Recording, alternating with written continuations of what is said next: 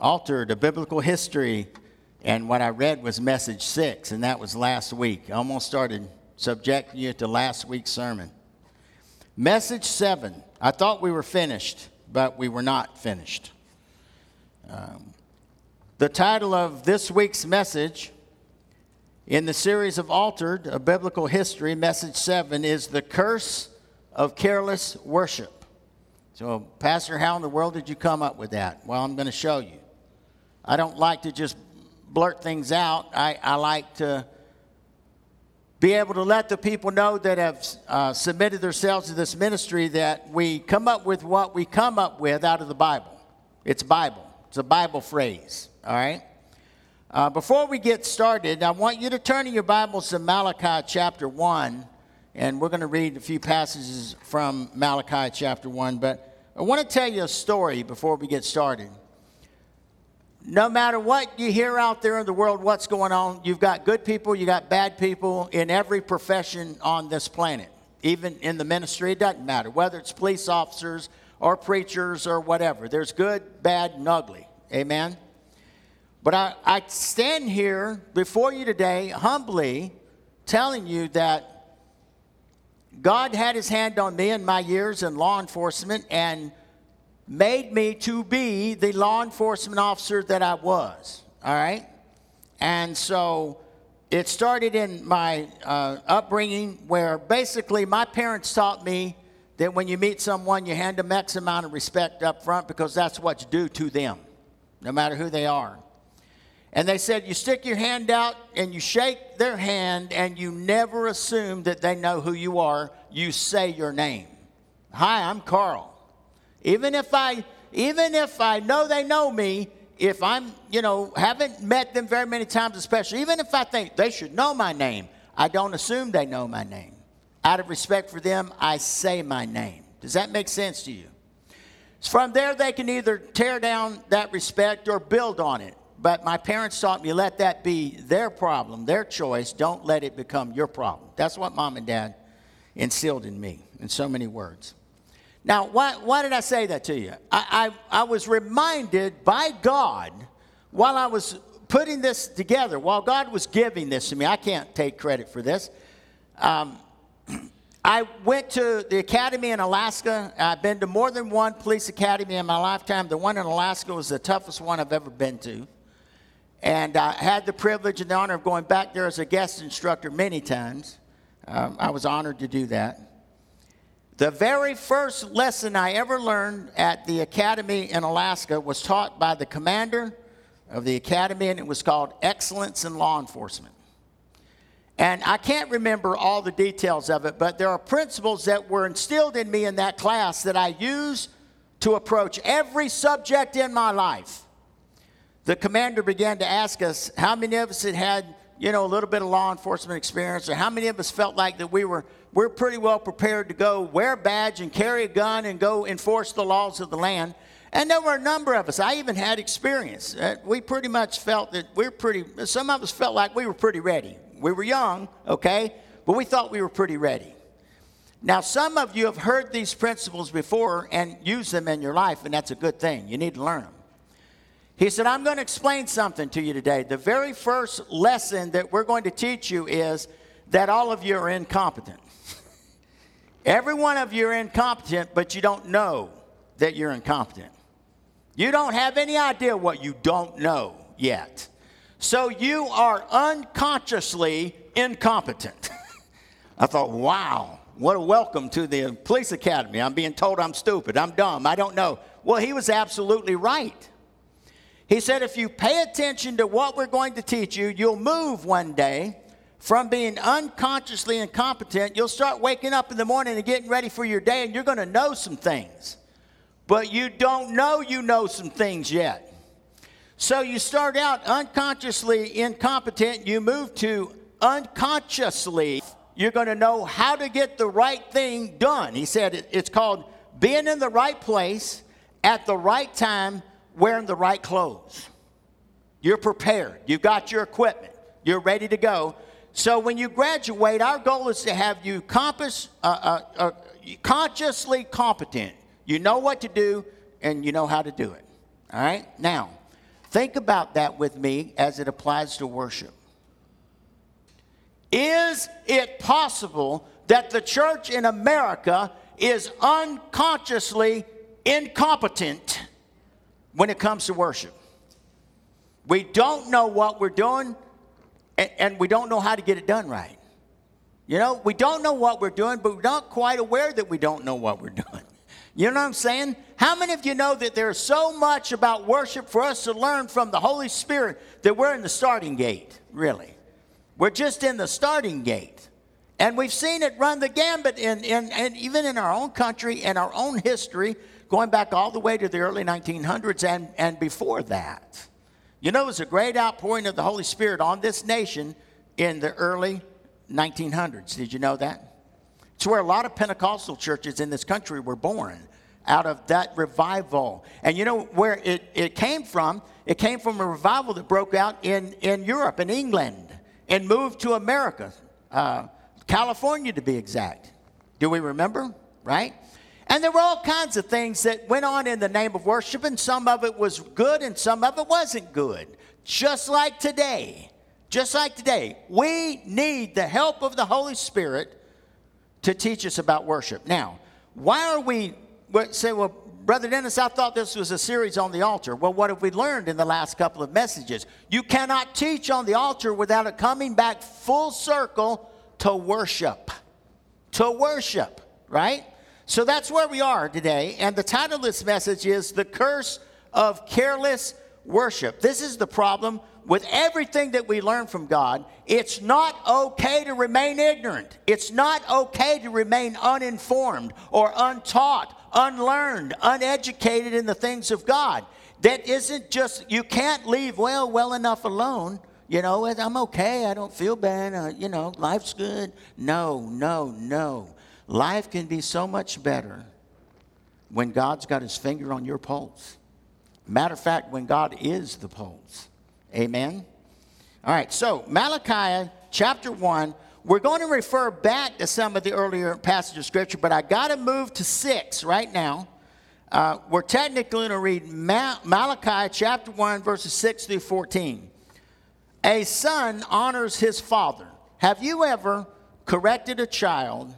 You told them what was wrong, only to have them throw back at you. When did I do that? When did I do this thing you're accusing me of? A son honors his father and a servant his master. If then I am a father, where is my honor? This is God now speaking through the prophet. He says, a son honors his father and a servant his master. If then I am a father, where is my honor?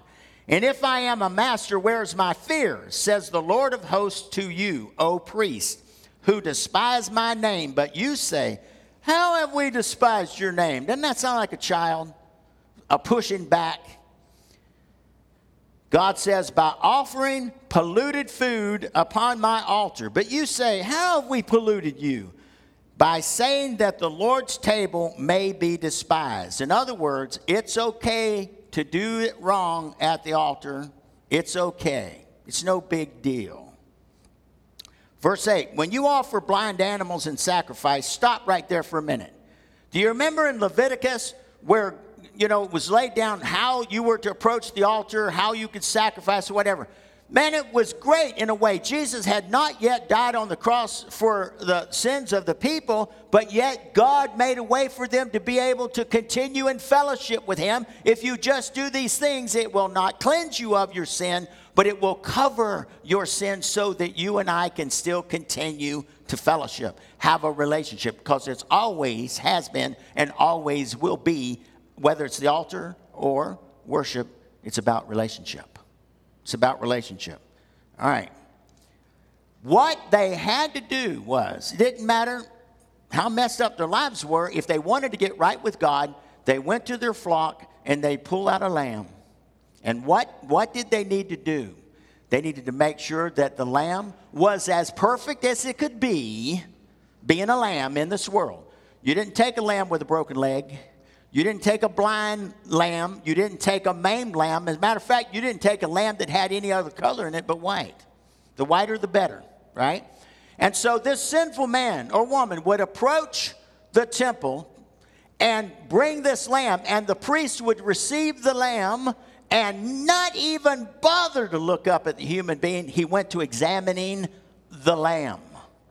And if the lamb met the criteria, the sacrifice would be made and that person's sins would be covered. Now you get to where it's in the age of Malachi, and God's speaking through the prophet and telling them how many different ways they can get it wrong. All right, watch this with me. Verse 8. When you offer blind animals in sacrifice, is that not evil? And when you offer those that are lame or sick, is that not evil? Present that to your governor. Will he accept you or show you favor, says the Lord of hosts? He said, you feed it to the leader, the physical leader of your area. Do you think he's going to accept that? And if that man's not going to accept that, why would God accept it? Amen? And now entreat the favor of God that he may be gracious to us. With such a gift from your hand, will he show favor to any of you, says the Lord of hosts? Verse 10, oh, that there were one among you who would shut the doors that you might not kindle fire on my altar in vain. I have no pleasure in you. I have no pleasure in you. One second here. Says the Lord of hosts, and I will not accept an offering from your hand. Have you ever felt like that your worship wasn't going anywhere? It just wasn't going anywhere. Wasn't effective.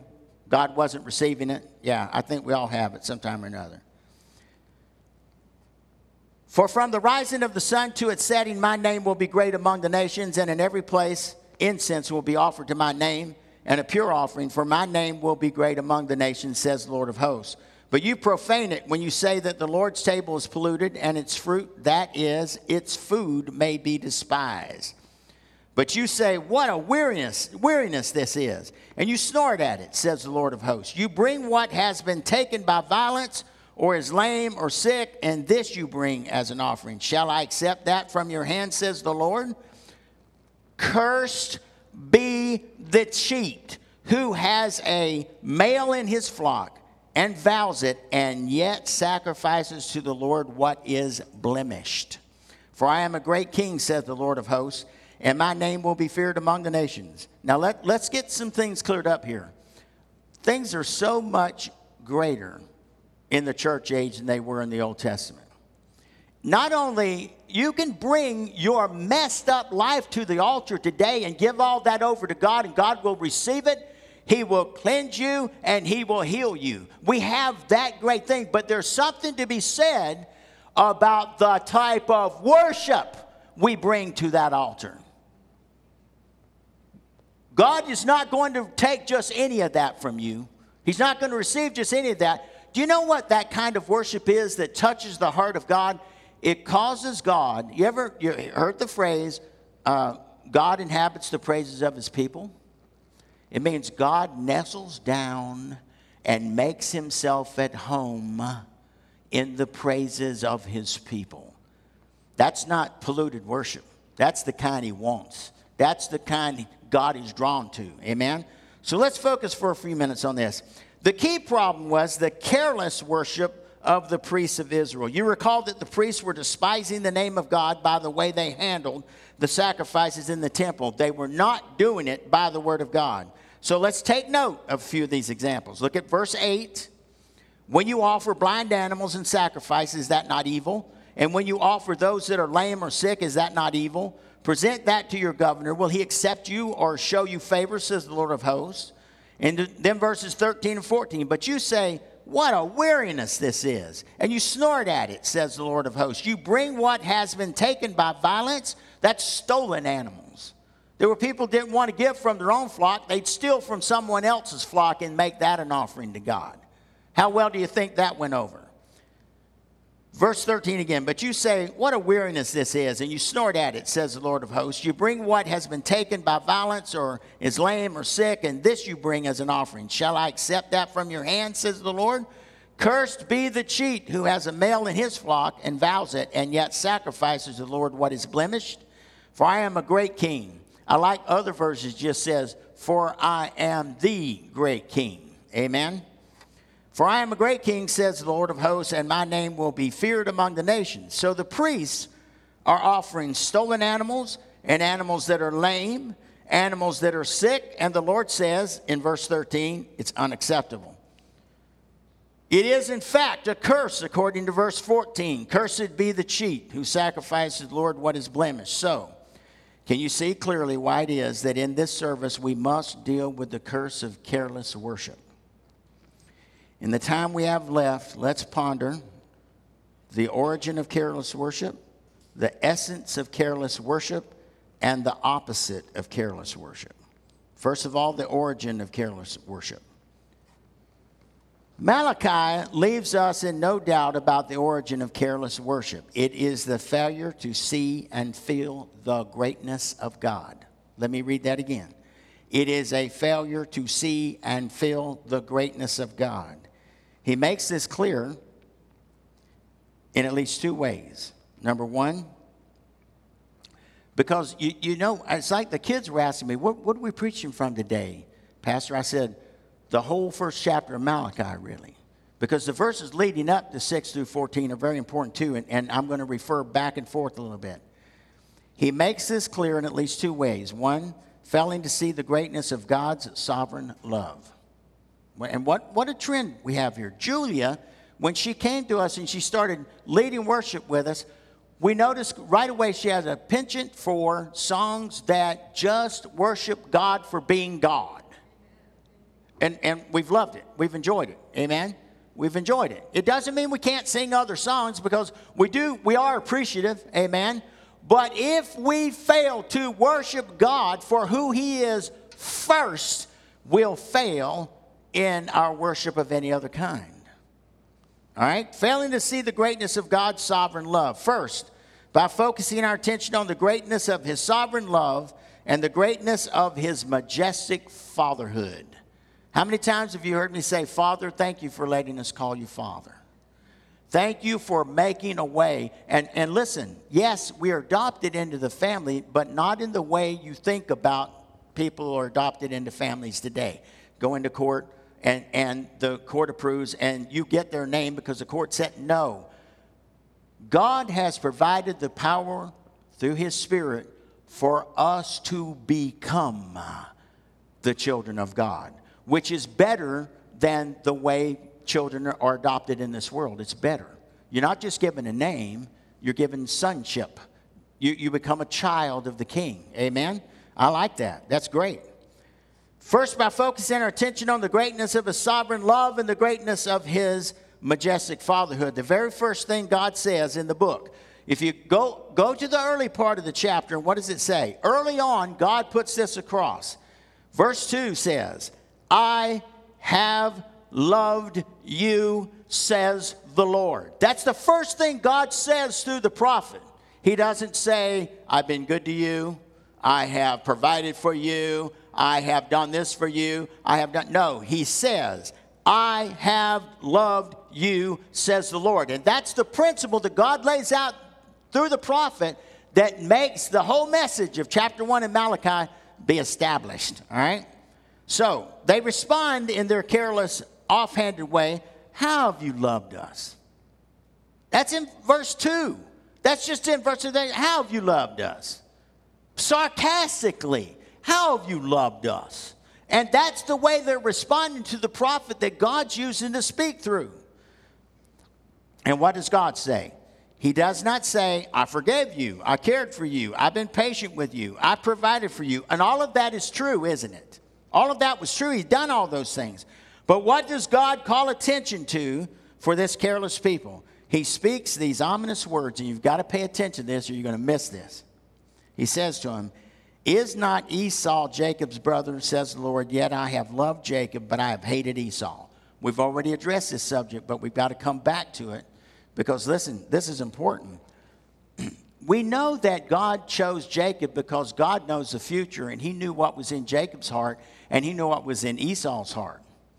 And He rejected Esau's heart, and He embraced Jacob's. Jacob didn't do anything to earn it. Do you understand what I'm saying? Jacob didn't do anything, and really Esau had not done anything evil because God made that choice while they were still in the womb because He knew the future. Now, why is that important? Let's follow. What we saw and we saw this a few weeks ago, what that meant, it meant that God's love for Israel, which equals Jacob, right? Listen to this word. It's an electing love. God's love is an elective love. How do we know? Why do we love God? Somebody tell me. Why should we love God? Because he first loved us. He elected, he chose to love us before we knew he really existed. Before we even knew he existed, he chose to love us, right? So God chose Jacob, not Israel. And if you study the word of God, you're going to know what I'm about to say. You'll understand this. Go look it up. Go look up Edom. Because God chose between Israel and Edom. Had Edom done anything to say to God, we don't know. God chose Israel because his love is elective. He chooses to love. And he loves us. Amen? He loves us. And Edom was not God's choice, right? So, and his electing love is free and it's unconditional. Is not Esau Jacob's brother? In other words, didn't Esau have as much natural claim on God's love as Jacob did? He had as much natural claim, didn't he? Yet God says, I chose you to Jacob. I chose you. And his electing love, it's free, it's unconditional. In other words, in dealing with the problem of careless worship, God unfolds the nature of his love, not first as something warm and gentle and kind and tender. What was it like for you when you first met God? Wasn't it a strange and wonderful experience? Did you understand about everything about him right out of the chute? I'm going to read this again. In other words, in dealing with the problem of careless worship, God unfolds the nature of his love, not first as something warm and gentle and kind and tender, but as something awesome and strange and fearful in its electing freedom. You know, I don't know how to tell you this. I've told you this in the last year many times. We can't second guess God. We can't tell him what to do. Amen? We can't, right? Why? Because it's all about him. We're just beneficiaries of this great love that he has. And we need to thank God every day that he chose to love us. Amen? I had a guy ask me one time, he said, you're scaring me. What if God chose not to love me? I said, don't talk to God like that. Talk to God like you're loved. Do you understand what I'm saying? You know, talk to God like you're embraced. Amen? You know, and you've got to understand that the way the altar works today is so much better for us. It's so much better for us. We live in the age of grace, but we still cannot offer up to God anything less than our best when it comes to worship. Nothing less than our best. There is in God's love a great and awesome sovereignty. And that's what God draws attention to first. Then he does where's my honor? God could again draw attention to the gentle and tender examples of his fatherhood. But he does here just what he did in the case of his love. He focuses attention on the majesty of his fatherhood and asks not, notice he didn't say, where is your affection? That's not what he said. He said, where is my honor? Do you understand? You know, it's not all feely, touchy, lovey with God. God's God. If you don't know for a minute that God is the sovereign being over our lives, you're missing an important point. You're missing an important point. It comes from the failure to feel the greatness of God's sovereign love and the greatness of his majestic fatherhood. It is greatness in particular that is crucial when worship is at stake. Now listen to me. Maybe this isn't a good illustration. I don't know, but I'm going to give it to you. You might have a horse like Flicka or Fury or Black Beauty or a dog like Ren 1010 or Lassie or Benji that saves your life 100 times. You might have a deep affection for the animal and weep when he dies, but you are never tempted to bow down and worship it. Give you another example. The closest bond of friendship and love and unity might develop, but you never think of worshiping your friend. Why? Because one indispensable element in worship is greatness. We worship him because of who he is. his greatness, amen, or majesty or grandeur. None of those heroes, none of those dogs, cats, I don't care what it is, or friends, never will have the greatness and the grandeur of our Father, or the kind of love he gives. So when careless worship is the issue, God focuses attention not first on the gentleness of his love or the tenderness of his fatherhood, but on the sovereign freedom of his love and the majesty of his fatherhood. And I'm telling you right now, if every person who met Jesus Christ at first met him at that door, at that place where they were saved, and learned this lesson first, and learned what a great provider he was later, they'd be more spiritually healthy in the long run. Why? Because we can become dependent upon Father because of what he does for us, and you can forget about your worship being valuable then. We must focus on his greatness first, who he is. Verses 10 through 14 are given as the reason God rejects careless worship. You notice in verse 11, it's connected to verse 10. It just flows back and forth. For from the rising of the sun to its setting, my name will be great among the nations, and in every place incense will be offered in my name, to my name, and a pure offering. For my name will be great among the nations, says the Lord of hosts. What does it say there about him providing anything for us? It's all about him. It is all about him. Amen?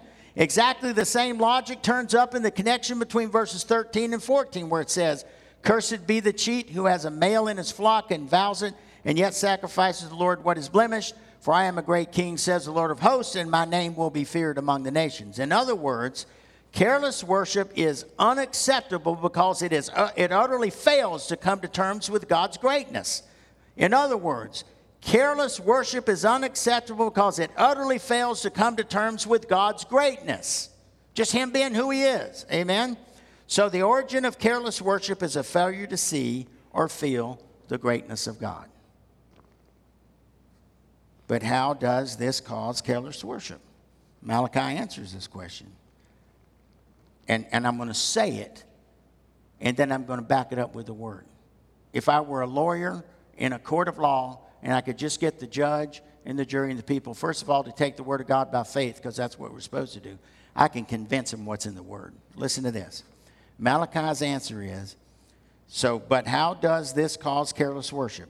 It makes a person bored with God and excited about the world. Did you hear that?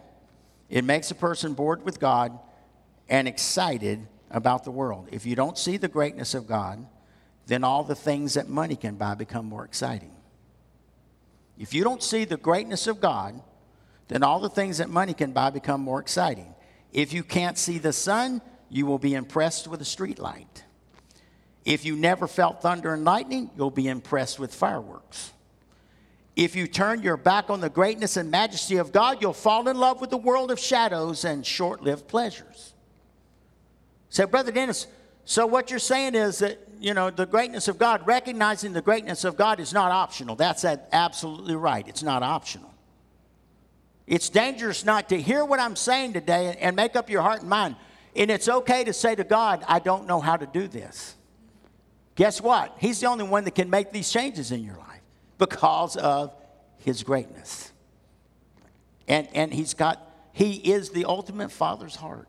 Amen? So if you turn your back on the greatness and majesty of God, you'll fall in love with a world of shadows and short-lived pleasures. I got this from verse 13. But you say, what a weariness this is. Even in this room, is there anyone here that was tempted to just stay home today? Now, I'll be honest with you. I love coming here and being with you so much, and I've got this thing in me that God's given me. I got to give it away. There's just no way I would have stayed home today, but that's just me because of God's word, not me because of me, right? I can be lazy if I want to be lazy. If I make up my mind to be lazy, I can show off.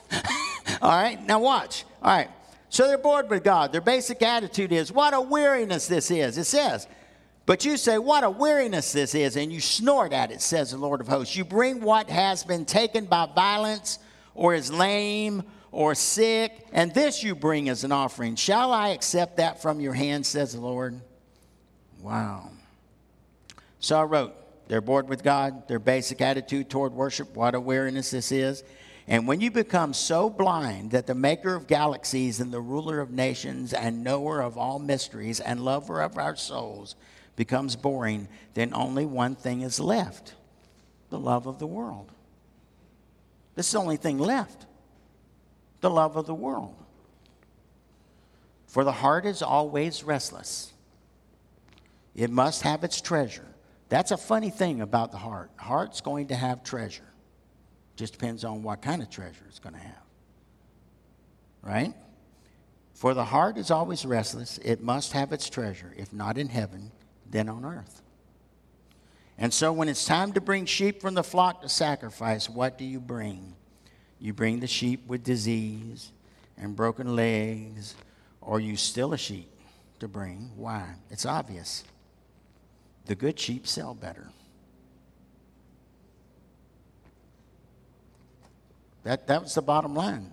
I can make more money off of the sheep. I can make money off the sheep if I sell it. It's good looking. Someone else could use it for worship, and I'll get the money by selling the lamb. So there it is. The origin of careless worship is a failure to see and feel the greatness of God.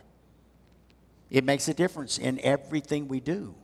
It changes the motivation in what we do and why we do it. And so, God becomes boring and the world becomes exciting. And worship, well, there may be some social usefulness in keeping up a front of religion, but oh, how the heart beats then, fast for the world. Now we turn to the question, what is the essence of careless worship? There's only one point under this one. The essence of careless worship is worthless religious activity. It's why, have you ever sat in a church, and you know what? Maybe it's been here before. And what's really going on? What's really going on? And people will ask questions like that when there's no life in the church, when there's no family. You understand what I'm saying? The Father doesn't show up. Amen? His greatness is never manifest. You should ask that question in what's going on in this church. Amen? So, look at this with me.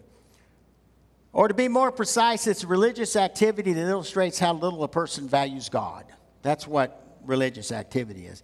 And that's, in a sense, is what verse 10 is about. It says, oh, that there were one among you who would shut the doors that you might not kindle fire on my altar in vain. Well, there's a purpose to that phrase. I have no pleasure in you, says the Lord of hosts. I have no pleasure in you. I need to get back to where I was here. Yeah. He says, oh, that there were one among you who would shut the doors that you might not kindle fire on my altar in vain. I have no pleasure in you, says the Lord of hosts, and I will not accept an offering from your hand. There's a little Hebrew word behind the phrase in vain that carries a lot of freight, and the word is H-I-N-A-M, Hinam. And you get to see it better in 2 Samuel chapter 24, verse 24. It's where David is trying to turn a plague away from the nation of Israel, right? And he learns of a place where he needs to build an altar. And here's what David's trying to avert a plague. To do so, he needed a place to build an altar to offer sacrifices to God. The threshing floor of Araunah, which we looked at a couple of weeks ago, was in the right place. And Araunah offers the threshing floor and animals to David for nothing. Why? Because he loves David. Araunah's a good man. He's wanting to do something nice. Well, if my king wants it, my king can have it, right? And what does David say? No, but I will buy it of you for a price. I will not offer burnt offerings to the Lord, my God, that's Hinam, which cost me nothing. I will not do this in vain. That's what he's saying, right? In other words, I value God so much. The sovereign freedom of his love and the majesty of his fatherhood are so satisfying to my soul that I cannot bring myself to worship in a way that looks as if I love money more than I love him. Amen? Or that you love anything more than you love him. Say, oh, Brother Dennis, this strikes right to the core of my heart. What do I do? Pray. Talk to Father about it. You think that Father, when you approach him and say, look, I understand I'm not getting certain things right. I'm aware of it now, and I can't leave it alone. Father, will you help me? What do you think he's going to do? Turn his back on you and not help you? Not hear your cry? He wants to give this to you. He wants to do this for you. So, look, if you're uninformed and uneducated and you don't know how to get done, this part of your life to get done right, let him do it. You got to let him do it anyway. You can't do it. If you were that smart, you know, what would you need God for? I need God to get it right in me. I can't get it right in myself. I need his help. Amen? So, David said, it must cost me something. It must say that he and not the world is his treasure. That's what David's saying. So the essence of careless worship is empty religious activity. It doesn't express the worth of God. All right? In fact, it expresses that our treasures are on this earth and that what we really love is in the world. Finally, we ask, what is the opposite of careless worship? The opposite of careless worship. Point number 3. For surely one good answer to the question is that excellence is the opposite of carelessness in worship. But what is excellence? I don't think it's helpful to talk about excellence in the abstract. We got to get real specific. First, you have to define what the nature of true worship is. And then define excellence in worship as those thoughts and attitudes and words and feelings and forms which most successfully bring us to true worship and adoration of God. It's a mix of all of those things. Why? Because we're created in the image of God. He is subject to all of those emotions. Jesus was subject to all of those emotions. We're subject to all of those emotions and feelings and things, you see. All of those things must be brought to bear, and you must be willing to bring those things to the table if you want to truly worship God. I'd put it like this. Here's the next point I want to make. The nature of true worship is worship that does two things. One, it expresses the feeling of God's value and greatness. How many times have we read that today in the Bible? The nature of true worship expresses the feeling of God's value and greatness, and it seeks to sustain that same spiritual sense of God's immense worth and beauty. My first mentor, I told you about him many times. He was in his 70s, and as a child he had polio. And he limped. In his 70s, when I met him, he limped badly. That was the after effect of having polio when he was a child. And one day he asked me, he said, what do you think Jesus looks like? He said, I know it doesn't matter. I mean, whatever Jesus looks like, you know, I love him. I'm going to love him. I'm going to love being in his presence. But he said, what do you think he looks like? I said, I don't know. I've never really thought much about it. He said, well, when you get older, you will. And guess what? He's right. But I'll never forget his answer when I said, what do you think he looks like? This coming from a frail man who limped, who polio had exacted a terrible price on this man's body. And I can remember it like he's standing here by my side. He said, I think he's the most beautiful, the strongest, the most powerful human being that has ever lived. He's beautiful. In the eyes of my mentor, Jesus was beautiful. And guess what? He is. He is. So I know I just made those 2 points, but I'm going to approach them in another way now. True worship comes from a heart where God is treasured above all human property and praise. True worship comes from a heart where God is treasured above all human property and praise. It aims to inspire the same God-centered passion in the hearts of everybody in every congregation if they're listening to him. Amen? The path that has the greatest promise for reaching true worship is the street of conscientious spirituality. You remember what I said in the beginning? No longer unconsciously incompetent. No longer unconsciously competent, but reaching the point of being consciously competent.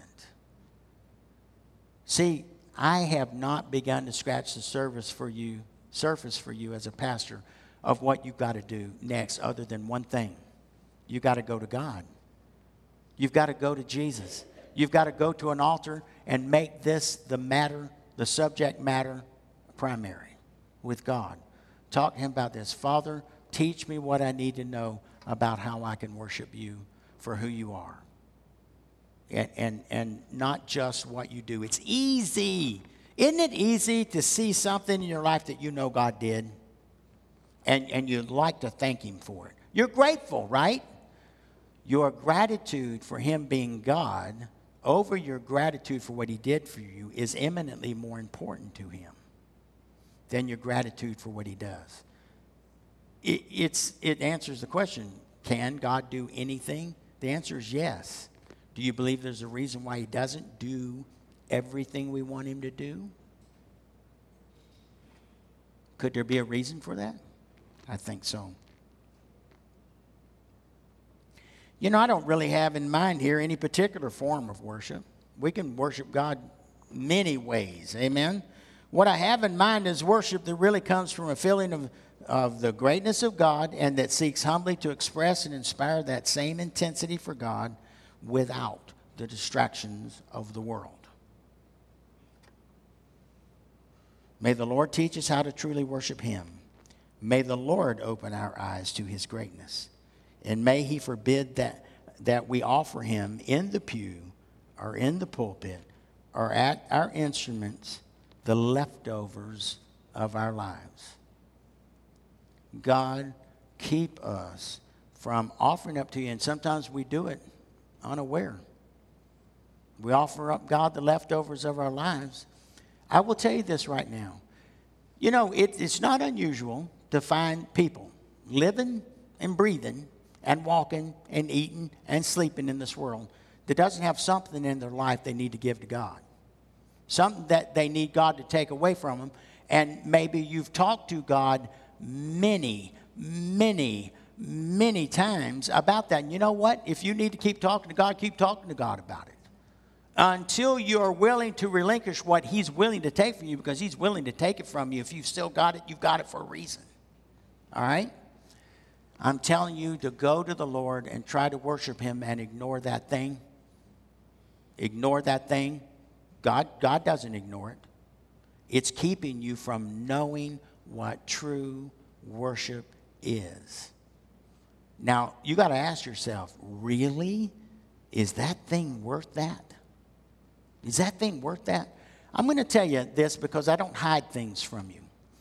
I yearn for a time where we come in to have an extra service during the week where we don't do anything but worship him. Right now, it would be wasted time. And now look, you say, Pastor, you're mean. Sometimes, yeah, sometimes I'm mean. But I'm talking to me too, all right?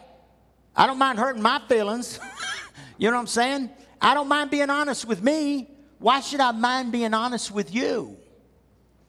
I want us to come together when we've started to talk to God about these other things and let him take them away and give us a taste of what it's like to truly worship him and have him nestle down by the power of his Spirit and make himself at home in our midst. I'm telling you, those are some truly joyful services. And just like in a communion service, which is a worship service, by the way, a worship service where song and praise and adoration is going up to God is when the Holy Spirit falls and someone over here on the right all starts shouting, jumping, and dancing. You say, wait a minute. That person came in a wheelchair. And I'm not joking with you. I've seen these things. Are you hearing me? It'd be different if I had never seen it before.